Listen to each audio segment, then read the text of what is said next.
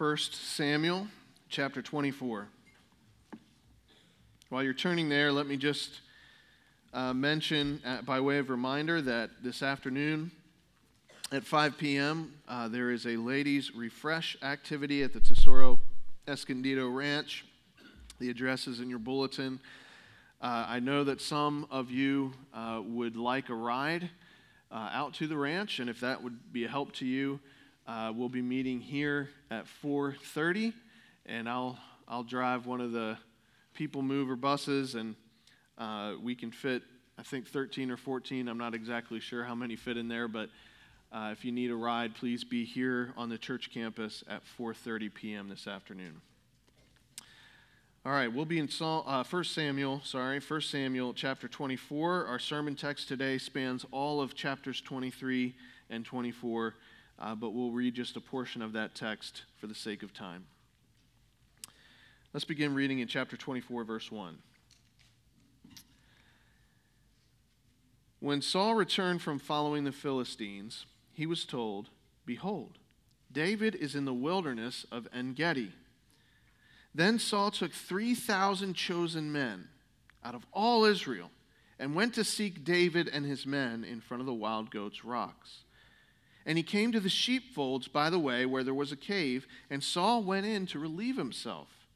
Now, David and his men were sitting in the innermost parts of the cave. And the men of David said to him, "Here is the day of which the Lord said to you, Behold, I will give your enemy into your hand, and you shall do to him as it shall seem good to you." Then David arose and stealthily cut off a corner of Saul's robe. And afterwards David's heart struck him, because he had cut off a corner of Saul's robe. He said to his men, "The Lord forbid that I should do this thing to my Lord, the Lord's anointed, to put out my hand against him, seeing he is the Lord's anointed." So David persuaded his men with these words and did not permit them to attack Saul. And Saul rose up and left the cave and went on his way. Afterwards, David also arose and went out of the cave and called after Saul, "My lord, the king!" And when Saul looked behind him, David bowed with his face to the earth and paid homage. And David said to Saul, "Why do you listen to the words of men who say, 'Behold, David seeks you harm'? Behold, this day your eyes have seen how the Lord gave you today into my hand in the cave. And some told me to kill you, but I spared you. I said, I will not put out my hand against my Lord, for he is the Lord's anointed. See, my father, see the corner of your robe in my hand. For by the fact that I cut off the corner of your robe and did not kill you, you may know and see that there is no wrong or treason in my hands. I have not sinned against you, though you hunt my life to take it. May the Lord judge between me and you. May the Lord avenge me against you, but my hand shall not be against you.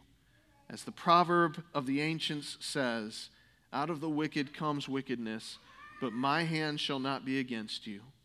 After whom has the king of Israel come out? After whom do you pursue? After a dead dog, after a flea.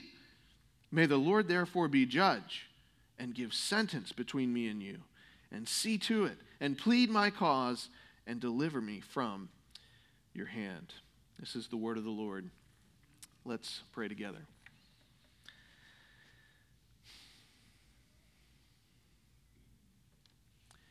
Father, this morning we are just grateful to be able to freely gather in the presence of your saints and open up your word that we have in our own heart's language, that we can understand, we can study, and we can mine the depths of your truth together and even on our own. What a gift it is to know you through the revelation that you've given in the Scriptures. Lord, we're mindful this morning that there are many, many millions in this world who do not have this privilege. Whether it's because the government in their country tries to stifle the preaching of the gospel, whether it's because they do not have a copy of the Bible in their language, whether it's because they just don't know because they're hard to get to, they don't even have the chance to know about the Lord Jesus Christ and his great sacrifice on the cross. And so, Father, I pray this morning that you would send forth laborers into your harvest, that you would raise them up even from among our midst, and that you would guide us and lead us to abandon the love of the world in order that we might support our love for the lost. And so, Father, when we think about the great needs that are out there, and then we look at the things that we worry about, whether or not we're going to go on vacation this year, or whether we'll be able to afford the furniture that we want to buy, or even get the kids braces, and even the things that we consider normal and basic needs, Father, they really do pale in comparison with the great needs of our world. And so, Father, I pray you give us perspective this morning and help us to live in light of eternity.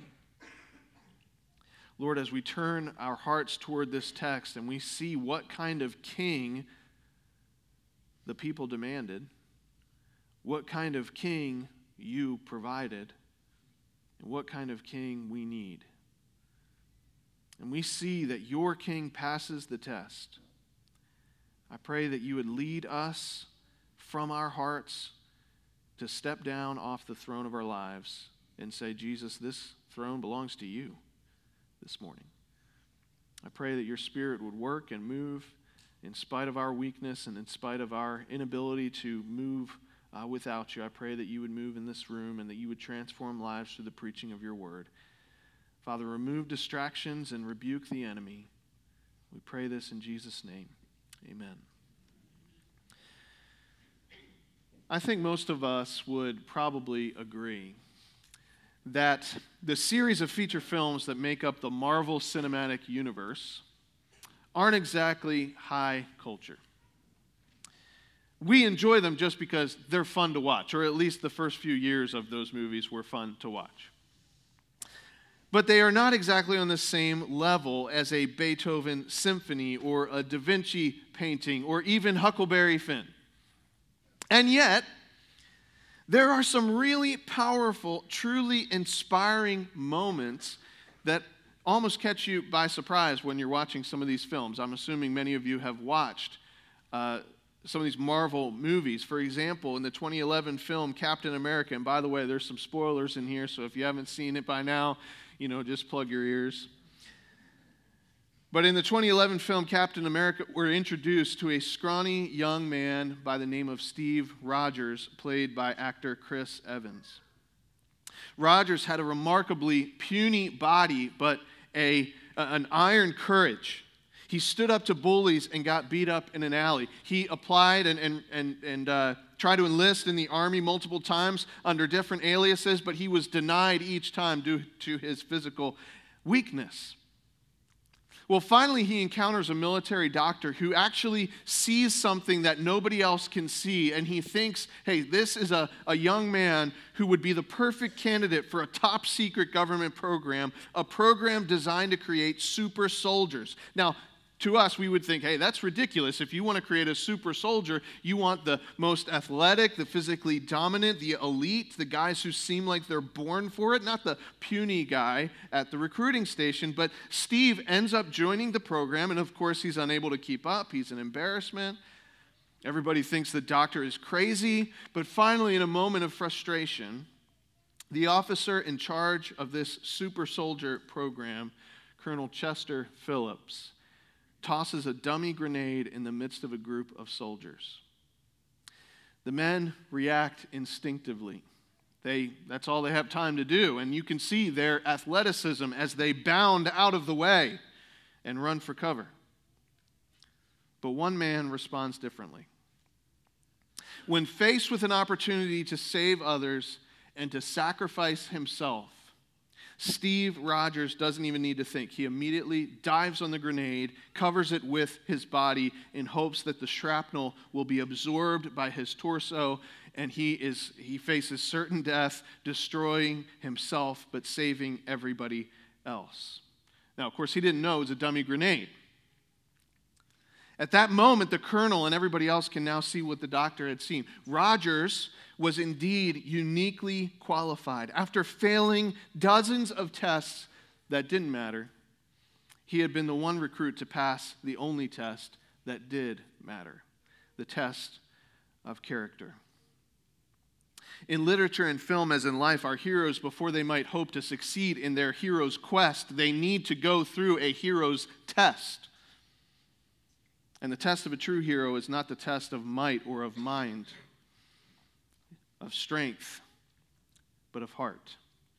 See, even the villains in these stories are mighty and wise and cunning. That's not enough. The true test of a true hero is a test of character. And the greater the endeavor, the more this is the case. Now, if that's true of a fictional super soldier, how much more so the ruler of a nation? How much more so a king? How much more God's king, the ruler of God's people? In our passage today, which, as I said before, spans all of chapters 23 and 24, the character of God's king is going to be tested. It's a test that's split into 3 parts with a total of 5 questions. And if you have taken a test before, you know that those are the hardest kind, right? The test with fewer questions. And as you might expect, David passes the test, and in doing so, he exposes the deficiencies of the kings and the kingdoms of this world, and he points us to our own deficiencies when we try to rule ourselves, and then ultimately he points us to the greatness and the goodness of his heir, the greatest king of all, the Lord Jesus Christ. So what I want to do this morning is go back over this test section by section, question by question, and see the testing of God's king. Notice with me in the first place, section 1, the Keilah test from chapter 23, verses 1 through 13. Now, I'm sure I'm pronouncing that name wrong, Keilah. That's just how I read it. But the Keilah test. Look at verse 1 of chapter 23. It says, "Now they told David, 'Behold, the Philistines are fighting against Keilah and are robbing the threshing floors.'" What's that? Keilah is the small, relatively insignificant border town on the border between Judah and Philistia. And apparently, it's harvest time. All their work over the last several months, plowing, the planting, the cultivating, it's led them to this moment. And their threshing floors are stacked high with grain that's ready to be processed and stored against the cold of winter. Well, the Philistines saw their chance, a chance that would mean riches and spoil for them and a slow, starving death for these poor villagers. Now, remember, at this point in the story, David has about 400 men with him, malcontents, debtors, vagabonds.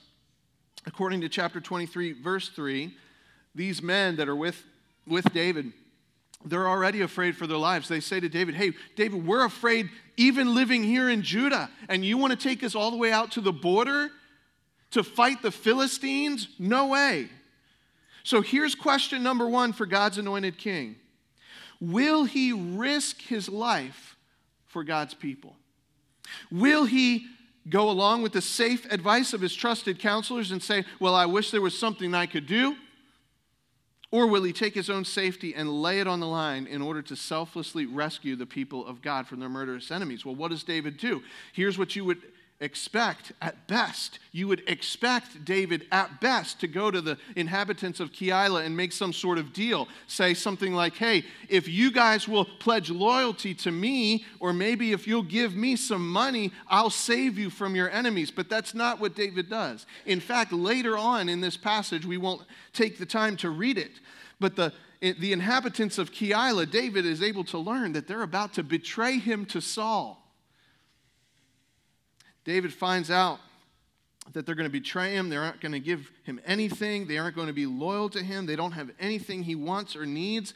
And yet, what does David do? He just rescues them. He saves the inhabitants of Keilah out of kindness and loyal love and out of obedience to God.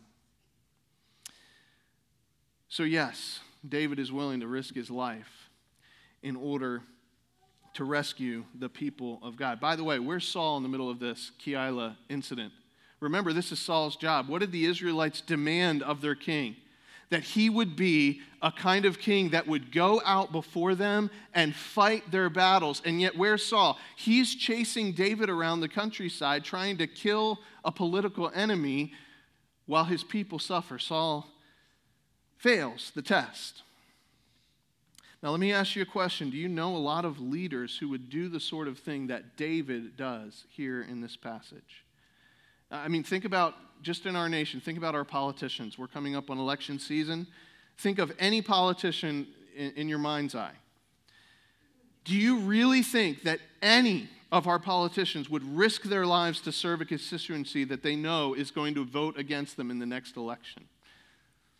Like, here's a nominee for the Senate, let's say, and her policies and her reputation make it extremely unlikely that she's going to win a certain county or precinct. And 2 weeks before the election, they have a disaster. Do you really think she's going to cancel appointments where she can legitimately expect to earn votes in order to pass out water or MREs to the people who are going around, who are going to turn around in the next election and vote against her in that election? No way. I'll tell you this, if I were in her shoes, I wouldn't do it either. If I were running for office, and thank the Lord I'm not, I wouldn't be going after that type of service. I want to win. It would be very easy for me to tell myself, hey, when you win, you can help even more people. So you focus on getting those votes. That would be pretty reasonable for us. But friends, what would our nation be like if our leaders were like David? If our leaders were the kind of people who would be willing to actually not only risk their schedule, but their own life in order to serve people who don't care about them? How would it transform our society? How would it bring justice and healing to the hurting? You say, well, that sure would be nice, but that's not going to happen. Even I wouldn't do that. And friends, that is the whole point. In fact, let's be honest, even the people that are closest to us aren't going to be that selfless. Like, you might be working for a really good boss, but your boss isn't going to do what David does here in this passage. You might have a really nice boyfriend, and it might seem like he would do anything for you, but when the chips are down and you really need him, and you're setting yourself up for a huge disappointment, and you're setting him up for failure, because most of us would not pass the test. But when God's king was put to the test, he actually laid down his life out of loyal love to his people. He did what none of us would ever do. That's the kind of king God's king is. And what David does is just a glimpse of what God's greater king is going to do centuries later. Listen to what the Apostle Paul says about the Lord Jesus Christ in Romans chapter 5. He says, while we were still weak, at the right time, Christ died for the ungodly. For one will scarcely die for a righteous person, though perhaps for a good person one would dare even to die. But God shows his love to us in that while we were still sinners, Christ died for us.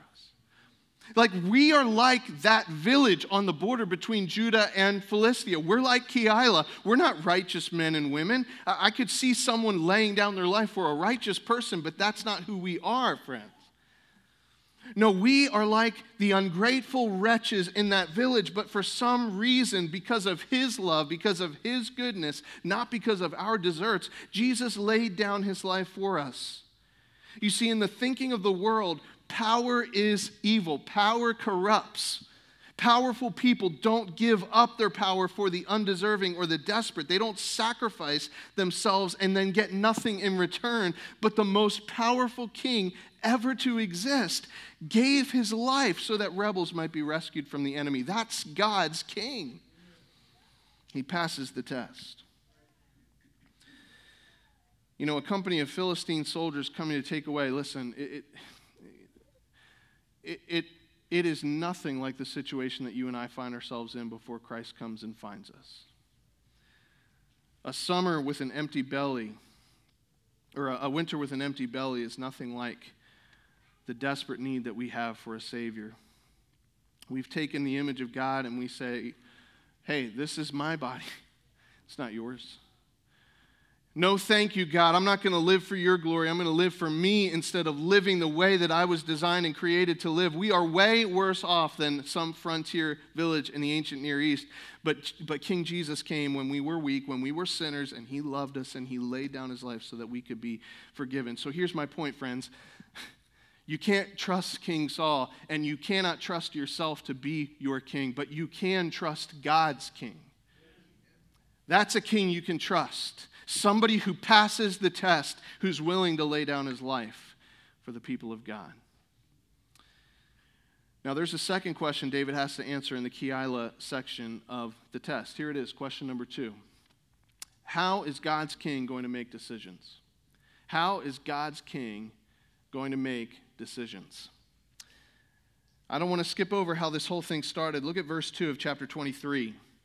David, what? What did he do? How did he begin? David inquired of the Lord. David seeks the will of God every step along the way. Should we save the city? Should we leave the city? What do you want, God? But then look at Saul. Look at verse 7. What does Saul do? Does he inquire of the Lord? Verse 7. Now it was told Saul that David had come to Keilah, and Saul said, God has given him into my hand. Wait a second. What are you talking about, Saul? God gave him into your hand? Is that what God told you? Like, really?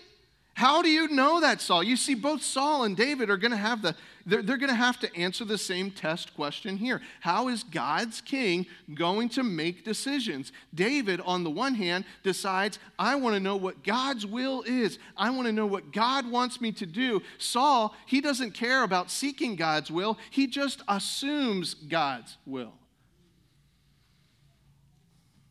You ever meet anybody like that?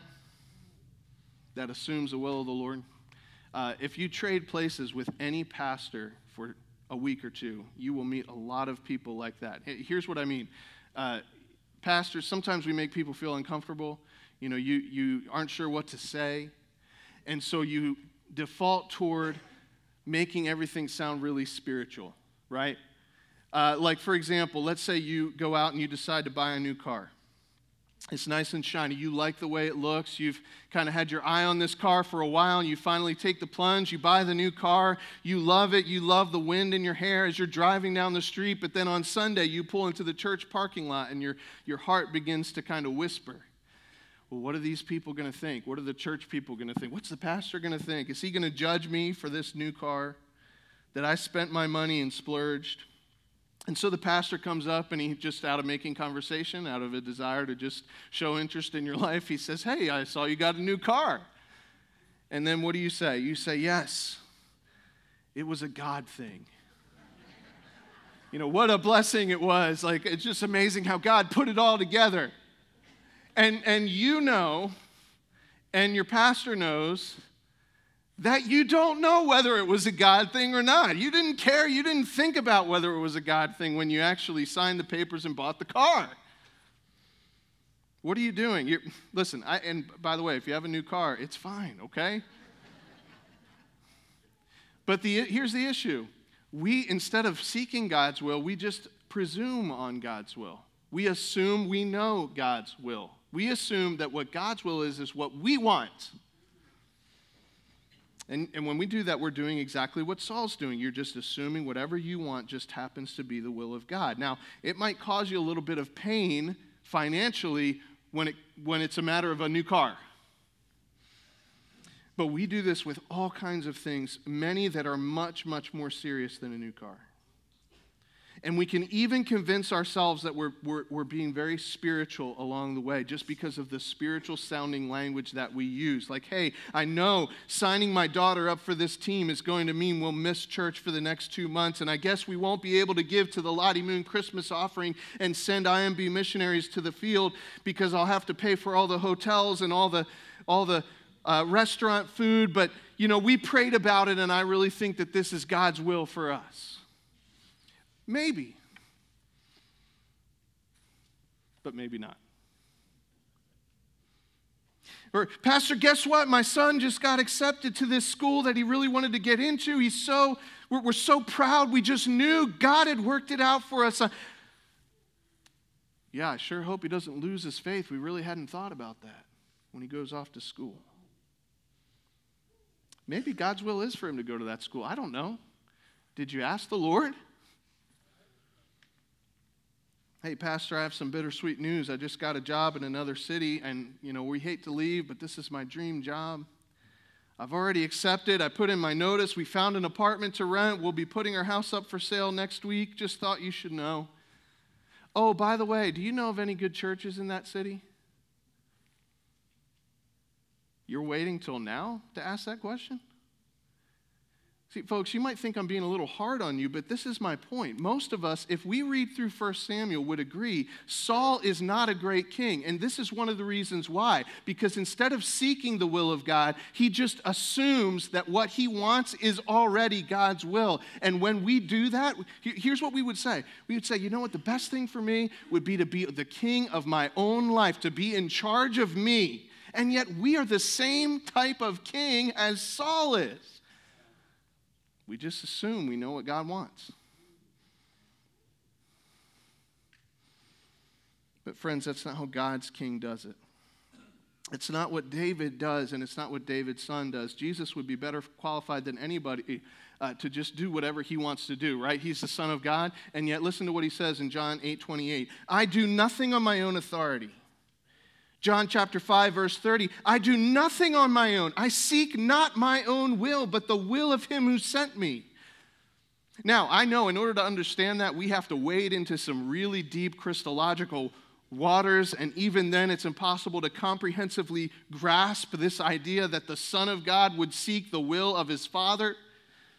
But remember that Jesus is fully human. And as the human king, as the new Adam, Jesus shows us what a trustworthy king is like. How do I know whether this king is qualified to lead? How does he make decisions? Does he seek the will of the Father? And the answer in David's case is yes. The answer in Jesus' case is yes. That's the kind of king I want to follow. So David passes the Keilah test.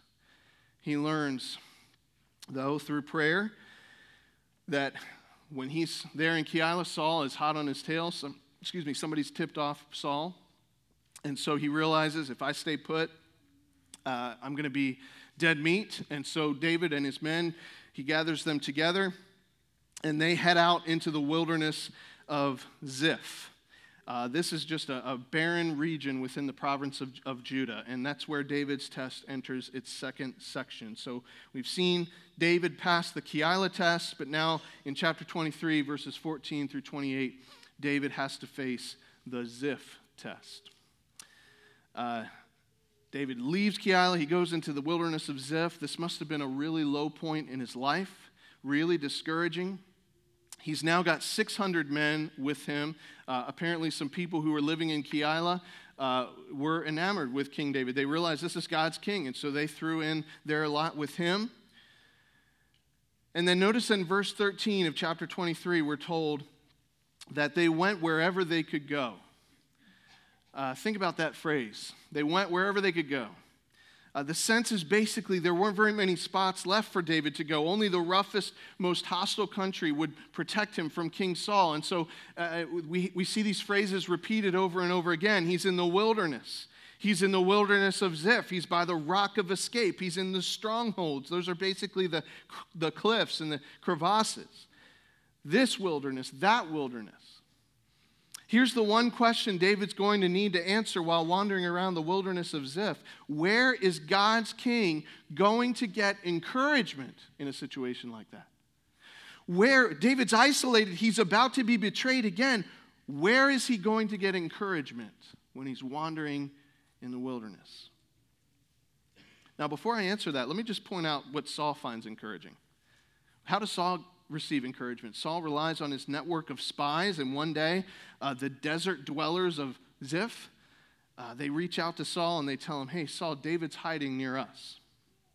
They don't want to end up like the priests from the last chapter. And look at what Saul says in verse 21 of chapter 23. Talking to these spies, he says, may you be blessed by the Lord, for you have had compassion on me. So what encourages Saul? The prospect of murder and manipulation and intrigue and intimidation. He's in a good mood when he thinks he's getting close to killing David. Compare that with David. David's in Ziph. He's discouraged, and then his friend Jonathan shows up, and we're told in verse 16 of chapter 23, Jonathan, what does he do? In verse 16, Jonathan strengthened his hand in God. So David's there, he's discouraged, and how does he find encouragement when he is wandering through the wilderness, when he's isolated and alone? he encouraged himself in the Lord. He's reminded of God's promises, and he renews his trust in the covenant-keeping God. This is a test, and David passes when he is alone, when he is discouraged and destitute and desperate. Where will he find encouragement? In the promises of God. And for that reason, he is a worthy king. Folks, this is one of the reasons why we need a king who's been tempted and tested in all the ways that we are. Because when we face discouragement and shame and isolation and uncertainty, what are we tempted to do? We search for encouragement outside the will of God, don't we? Like, how do you find encouragement when you're desperate? Isn't it true that sometimes, way too often, there are these obvious unhealthy ways that we deal with this sort of thing? Like you can spend your evenings drinking alcohol or your weekends high on drugs. You can get a little carried away with retail therapy and click add to cart one too many times until the checking account is empty and the credit cards are maxed. You can eat ungodly amounts of food. You can escape into pornography or filthy novels. What are we doing? We're trying to find a way to medicate ourselves against the discouragement and the isolation and the disappointments and the pain of life. Most of you have found an outlet that may be a little more respectable than the things I just listed. Like you're home from work and the chores you can't ignore are basically done. And you're sitting there and you're just trying to find some peace. But the TV has to be on, or your phone has to be in your hand, or you just can't cope.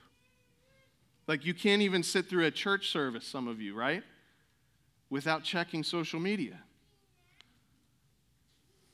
What does that show about us? What's going on with us? Here's what we're doing. We're injecting a little bit of Novocaine into the pain of an empty heart, friends. Like, I am feeling pain and I don't know what to do, so I would rather feel nothing. When we're still, when there's nothing going on, the gaping emptiness looms, the dread creeps out of the shadows, the anxiety begins to simmer up, and we have absolutely lost the ability to take ourselves in hand and say, no, you are not going to think about those things. You are going to think about the truth of the Word of God, and you're going to believe in His promises, right? But one of the things that you need to know is that all of that pain that normal people like you and me face, Jesus felt all of it, friends. Like He went through everything that we're facing. Like 30 plus years of quiet, lonely nights. Grief over the passing of His adoptive father. A body racked with pain. I mean, he's a carpenter. A sick or suffering friend, the hurt of betrayal. I mean, all of this, Jesus has felt it. And don't you think any of those things kept Him up at night? But what we find when we encounter King Jesus is that when He faced isolation and discouragement and distress, He didn't go to all the things that we'd be tempted to go to. He committed Himself to His Father. Even when there were shortcuts, even when the way forward was bleak and filled with suffering, He said, Father, not my will, but yours be done. What I'm saying, friends, is if you put yourself to the test, you're going to fail. But you can put God's King to the test. And if you ask, what does He do when He's discouraged? The answer is clear. He finds encouragement in the Father. And therefore, He's willing, or He's worthy of our trust. So David escapes Saul's clutches. He passes the Keilah test. The Lord rescues him from Saul, and he passes the Ziph test. And then he travels at the end of chapter 23 eastward to an oasis near the Dead Sea, to a spot that many visitors have, even down to this very day, gone to see. How many of you have been to En-Gedi? Anybody in here been to En-Gedi? A couple people? Beautiful place, I'm told. I've never been there. But that's the third section of David's test, from chapter 23, 29 through chapter 24, 22. The En-Gedi test. Now, at the time, this text that we read earlier in the service, this must have been a really serious moment in David's life, but I'm sure that years later he must have laughed a little bit, thinking about what takes place. The irony. There's David. He and his men are being just hunted down like animals, and they're hiding in the deep recesses of a cave, and they're trying to be still, and they're trying to be quiet, and then all of a sudden at the mouth of the cave, they hear the crunch, crunch, crunch of the gravel. Somebody's walking into the cave, and they think, oh, great, this is it. They found us. And so they wait, and they've got their swords out, and they're ready to fight their way out. But then the noise stops, and they think, what? And finally their curiosity gets the better of them, and they peek around the corner, and there's just one guy there, and he's using the bathroom.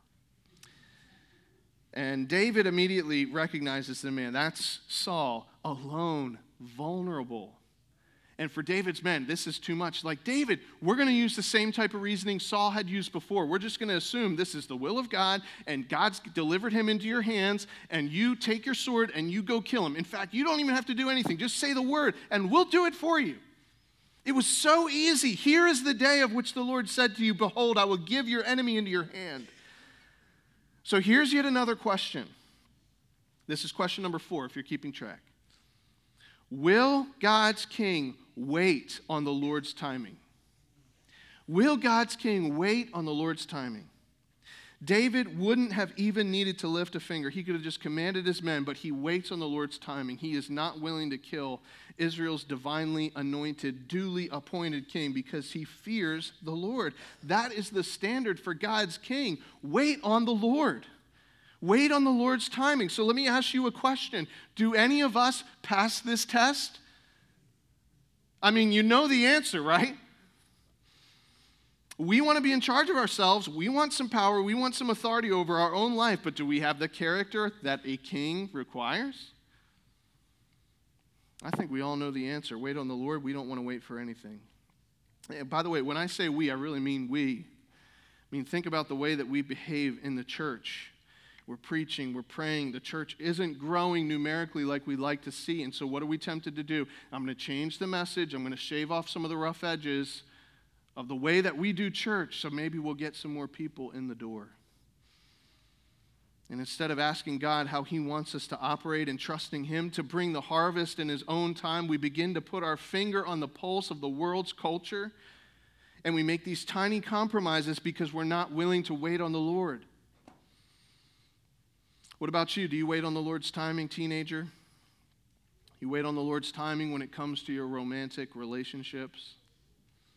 Mom's telling you to be patient. Dad's telling you need to be cautious. You know they're right, but you're afraid. You feel like, hey, I'm never going to meet anybody better than this, and I feel like, my life is going to end if I don't move forward. And so what do? You sneak around, and you create a whole secret life, and you're cut off from your family, and you can barely even pray without being overcome with conviction, and it's all because you just couldn't wait on the Lord. What about you, men? You wait on the Lord. You're working your fingers to the bone, but you just can't seem to get ahead financially, and there's always more month left over than money. And you're getting impatient as you see the guys you went to school with buy a new house or buy a brand new boat or something like that. And so you begin to take matters into your own hands, and you abandon the timing of the Lord, and you begin to work all the time, and you're always working an angle, and you're always pushing for more and more and more, and you stop being generous and you start being stingy.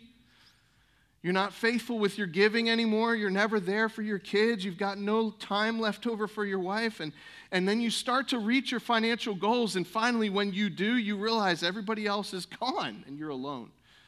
Why? Because you haven't been waiting on the Lord. Listen, I'm not saying, folks, listen to me. This is so important. I'm not saying, oh, you failed. You failure. Go back and take the test and do better. That is not the point of what I'm saying. What I'm saying is we need a better king. We need to step down off of the throne of our own lives and realize, you know what? We do fail the test because I am not designed to be the king of my own life. I need a better king than me. Later on, David's heir is going to pass the test again. He was tested in greater ways than anyone else. Matthew, in the 4th chapter of his gospel, describes a time that the Spirit of God told Jesus to go out in the wilderness to be tested by the devil. in a moment of human weakness and hunger and exhaustion and exposure, a moment in which Jesus must have been weary of the great task to which his Father had sent him, the devil goes, hey, let's go up to this high mountain. I'm going to show you the kingdoms of the world, and you could have them all right now. Jesus is the Son of God. He can't sin, but he is a human man. And he felt the pull. He felt the desire welling up in his human heart. That was a powerful temptation. But when he was tested and when he was assailed by the attacks of the enemy, he said, I'm satisfied in my Father. I'm not going to sin. I'm going to wait on the timing of the Lord. When offered a shortcut, he chose to lay hold of suffering instead of grasping for glory. He remembered that the cross precedes the crown. So in a moment, friends, when you and I would have failed, King Jesus passed the test. So question 1 from Keila, will he lay down his life for God's people? Yes. Question 2, will he rely on the guidance of the Lord? Answer, yes. Question 3, will he seek encouragement from the world, from the Lord, rather than the empty things of the world? Yes. Question 4, will he wait on the Lord's timing? Yes. And then question 5 from En-Gedi, will he wait on the Lord's justice? Will he wait on the Lord's justice? You remember what David said? He confronted King Saul. He held up his piece of his robe, symbolizing the fact that, once again, Saul's kingdom had been torn from him. And he says, what does he say? May the Lord therefore be judge and give sentence between me and you, and see to it, and plead my cause and deliver me from your hand. But I'm not going to touch you, Saul. I'm not going to take matters into my own hands. I'm entrusting myself to the justice of the Lord. David was willing to wait on the justice of the Father, and so is David's heir. He even asked the Father, forgive them, Father. Forgive the beatings of the whip. Forgive the nails. Forgive the cross. He even entrusted himself to the justice of the Father to the point of death on the cross. You know, again, we sit here and we think, the best thing for me would be to have freedom from all constraints and be able to rule myself. And listen, what I'm saying, folks, is if you test yourself, you will realize you are not worthy to be the king or the queen of your own life. You need a better king. You need a king that passes the test. And I'm telling you, there's only one that does that, and that's King Jesus. There's only one person. And so what I'm saying is that we need to stop running away from him like Adam and Eve in the garden. Like, where are you? The Lord says, well, I was afraid and I hid myself from you. I didn't trust you, so I ran away. I didn't believe you were good. I didn't believe you were for me, so I avoided you. But beloved, you need to know that Jesus is the King who passes the test. He's wonderful. He's supremely good. He is kind, and he is loving, and he is patient. And better than even you could do. He is better at ruling, and he should rule your life today. So my question is, when are you going to step down off the throne and give your life to King Jesus? You don't need to know what's around the corner. You don't need to be perfect. You don't need to have all the answers. You don't need any of those things. You just need to trust the King. When are you going to trust him with that? When are you going to trust him with his guidance on your career? When are you going to trust him when it comes to your marriage? When are you going to trust his lordship when it comes to your kids? When are you going to trust him when it comes to your parents? You don't need a King Saul. You don't need the king that's head and shoulders above the rest and can dominate his enemies, because he's going to fail you every time. And you don't need to be in charge of yourself. You need King Jesus, friends. You need a king with character. You need a king who passes the test. Would you pray with me now? Father, we want to thank you for the goodness and the glory of your King. David just gives us this glimpse of what you want for your people. A king who sacrifices his own safety for them. A king who seeks your will. A king who finds encouragement in you, a king who waits on your timing and waits on your justice. Lord, we wouldn't be that type of ruler, and so we wanted this moment, we want to submit to your King, King Jesus, and say we trust you, Jesus, better than we trust ourselves. Father, I pray that right now your Spirit would move and that you would work in the hearts of your people today. We ask this in Jesus' name. Amen.